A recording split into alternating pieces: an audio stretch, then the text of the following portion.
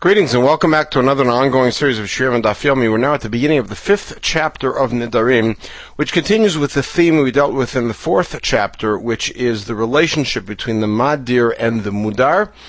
Our Mishnah, our Mishnayot, will be taking us in a slightly different direction, and will be focusing chiefly on the relationship, well, at least at the beginning, of people who are Mudar from each other.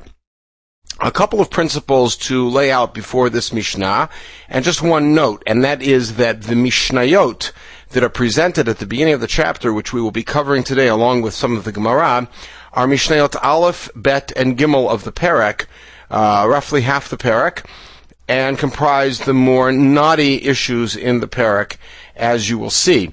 The first preface that's critical here has nothing to do with Nidarim per se, but it will be dealt with in our Mishnah.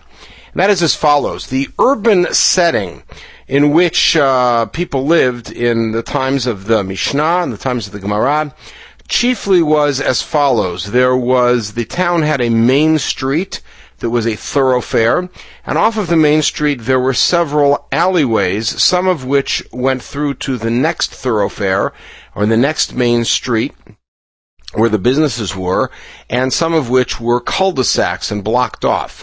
This alleyway is called a mavui.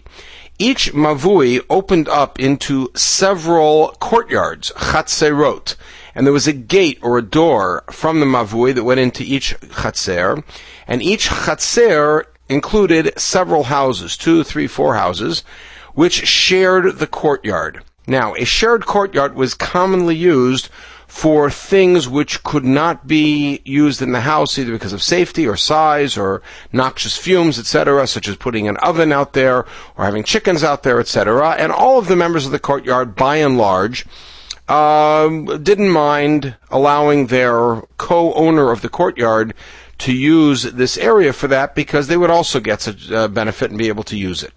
Now, here's where the problem starts. A chatzer, a courtyard, which has 4 square amot, is considered to be, it has 8 square amot, is considered to be divisible. It's called a chatzer sheyesh bo din chalukah, and we will deal with it formally and in more detail at the beginning of Masechet Bava Batra, and it is dealt with there. However, for our purposes, a chatzer sheyesh bo din chalukah, which means that besides 4 amot given to each doorway of the chatzer, there's also 4 amot for each chatzer owner, then that is a chatzer sheyesh bo din chalukah, and anyone can request to divide the chatzer up, and then they put a certain kind of fence up. That's the first Mishnah in Bava Batra, etc. A chatzer she'ein bo din chalukah, and that means that in such a chatzer we can sort of recognize that each person has their own space, 1/3 or 1/2 or 1/4, whatever it is of the chatzer.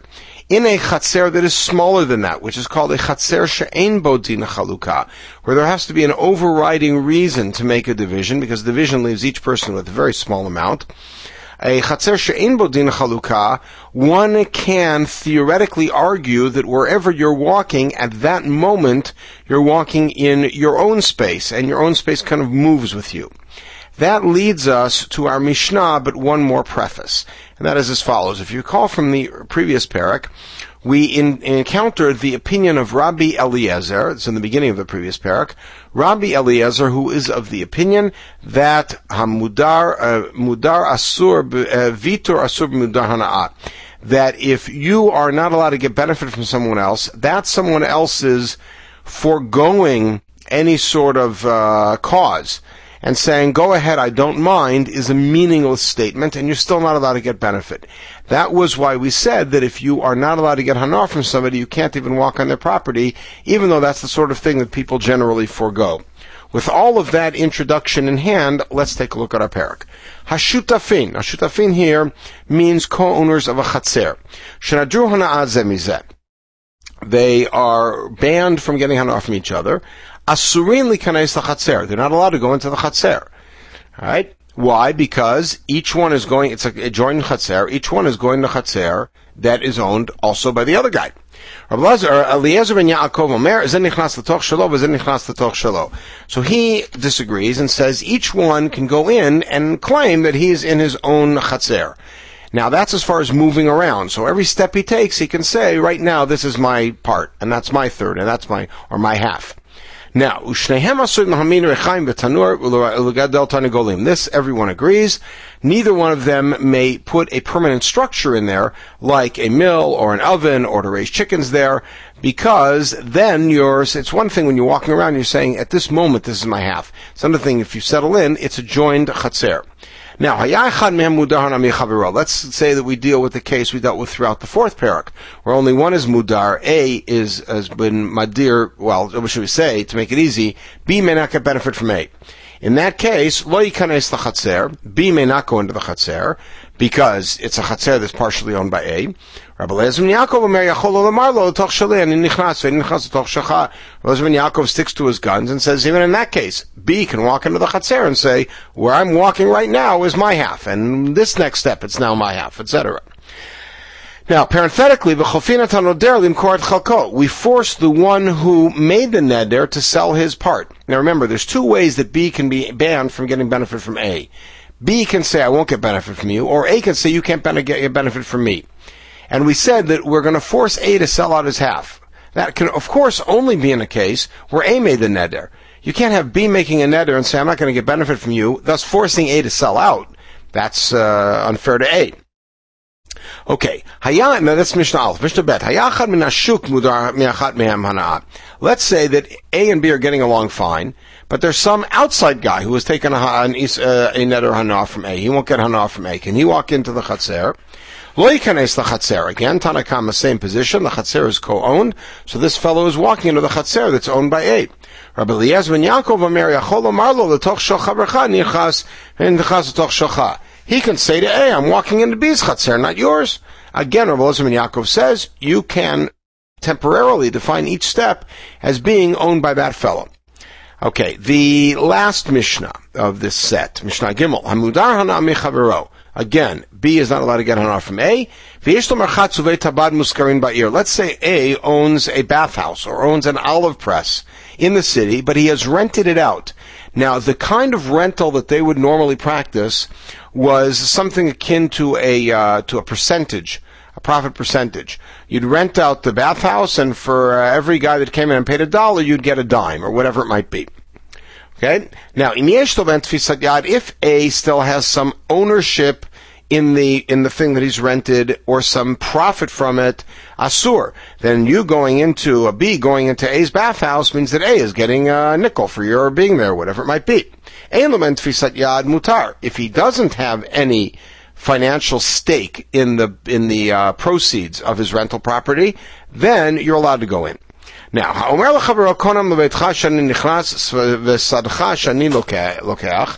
this is a piece that we've already seen.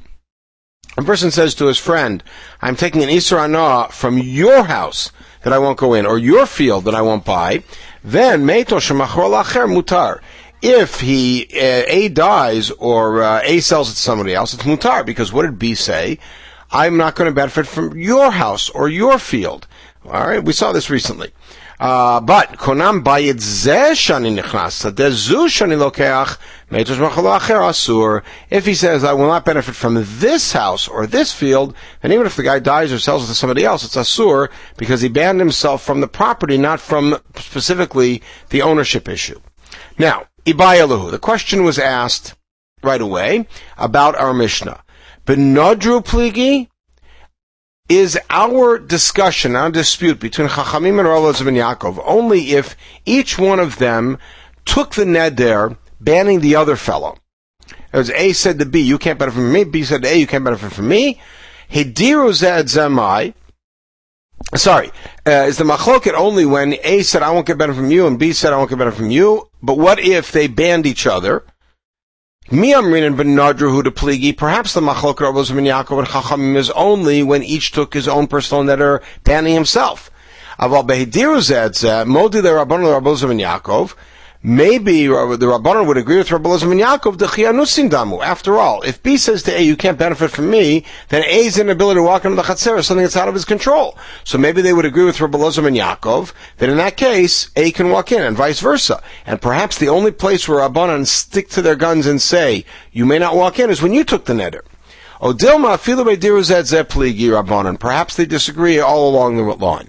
Toshma. So let's see. Ayachad men mudar mechavero. Look at the second Mishnah. The second Mishnah was if an outside guy was mudar hana uplig Rabbanan. Sorry, in our first Mishnah, we also presented a case where one guy was mudar hana. Now, mudar hana makes it sound as if one guy banned the other. A said to B, you can't come in. That's what mudar hana means. And pligi Rabbanan. So the Rabbanan disagreed even there, which means that the Rabbanan even maintain that when A says to B, you can't come into my property, B still has to avoid it, and that's where Elazar ben Yaakov disagrees. No, Tani Nadur Mechaver Ohana'a. The proper Girsan or Mishnah should not be Mudar, where A banned B, but Nadur, B banned himself. If, according to that, where B banned himself from the field, from getting benefit from A, then Rabbanan say he can't walk into the Chatzer, and Elazar ben Yaakov says that he can. Hachinami Mistabra, the Gemara then comments that this approach of reading that in the case where one guy was banned, it was that A banned B, you can't come into my property, not where B banned himself from the property. How do we know that? Because what does it say at the end of that clause? We force the noder to sell his part. This is something I mentioned in the Mishnah. If I understand it's proper if A banned B and said you can't come into my property. I understand why we force A to sell out. If we say B banned himself from A, how can we force A to sell out? He was nanas. So therefore we conclude that the proper understanding of our Mishnah is that the Rabbanan only say that you can't go into the Chatzer if you banned yourself. But if the other fellow banned you, they agree with Rabbi Elazar ben Yaakov that you are ne'anas. Now, Amar Rabba Amar Zeiri. Zeiri is a chacham of the third generation Amoraim, and we'll have two versions of what he said, and we'll see where the confusion comes in. Amar Rabba Amar Zeiri. So Rabba quotes Zeiri as saying, "Machloket sheish pa kedei chaluka." That the dispute in our Mishnah is only if the chatzer is large enough for dividing. It's chatzer sheish vodin chaluka, as I mentioned in the introduction. But even Rabbanan would agree that you're allowed to go in if it's a smaller chatzer, because it's not as if we can define it as being belonging to this one or to that one. So each step you take, you can claim as your step. Rav Yosef says as follows. In a later Mishnah in our parak, we're going to say that when two people take on an Isra Hana from each other and they're both members of the same city, that anything which is municipally built, they cannot benefit from, and that includes a Beit Knesset. And a Beit Knesset is like a Chatzer she'ein bo kedei chaluka, because you can't divide it. And when we say that neither one of them can benefit from that, which means there's got to be some authority out there who says that even a Chatzer she'ein bo kedei chaluka is asur. And if you're going to tell me that everybody agrees that in such a case is mutar, then who's that authority? Amar Rav Yosef Amar Zeiri. So Rav Yosef says to his colleague Rabbah, here's what Zeiri really said. Machloket she'ein ba kedei chaluka. The machloket is only if it's small, and that's what I presented at the beginning. V'yesh ba kedei chaluka devei kol asur. If it's large, everyone agrees it's asur. Because until you divide it, you can't go in. Rav Huna halacha Rabbi Eliezer ben Yaakov. So Rav Huna says the halacha is like Rabbi Eliezer ben Yaakov. So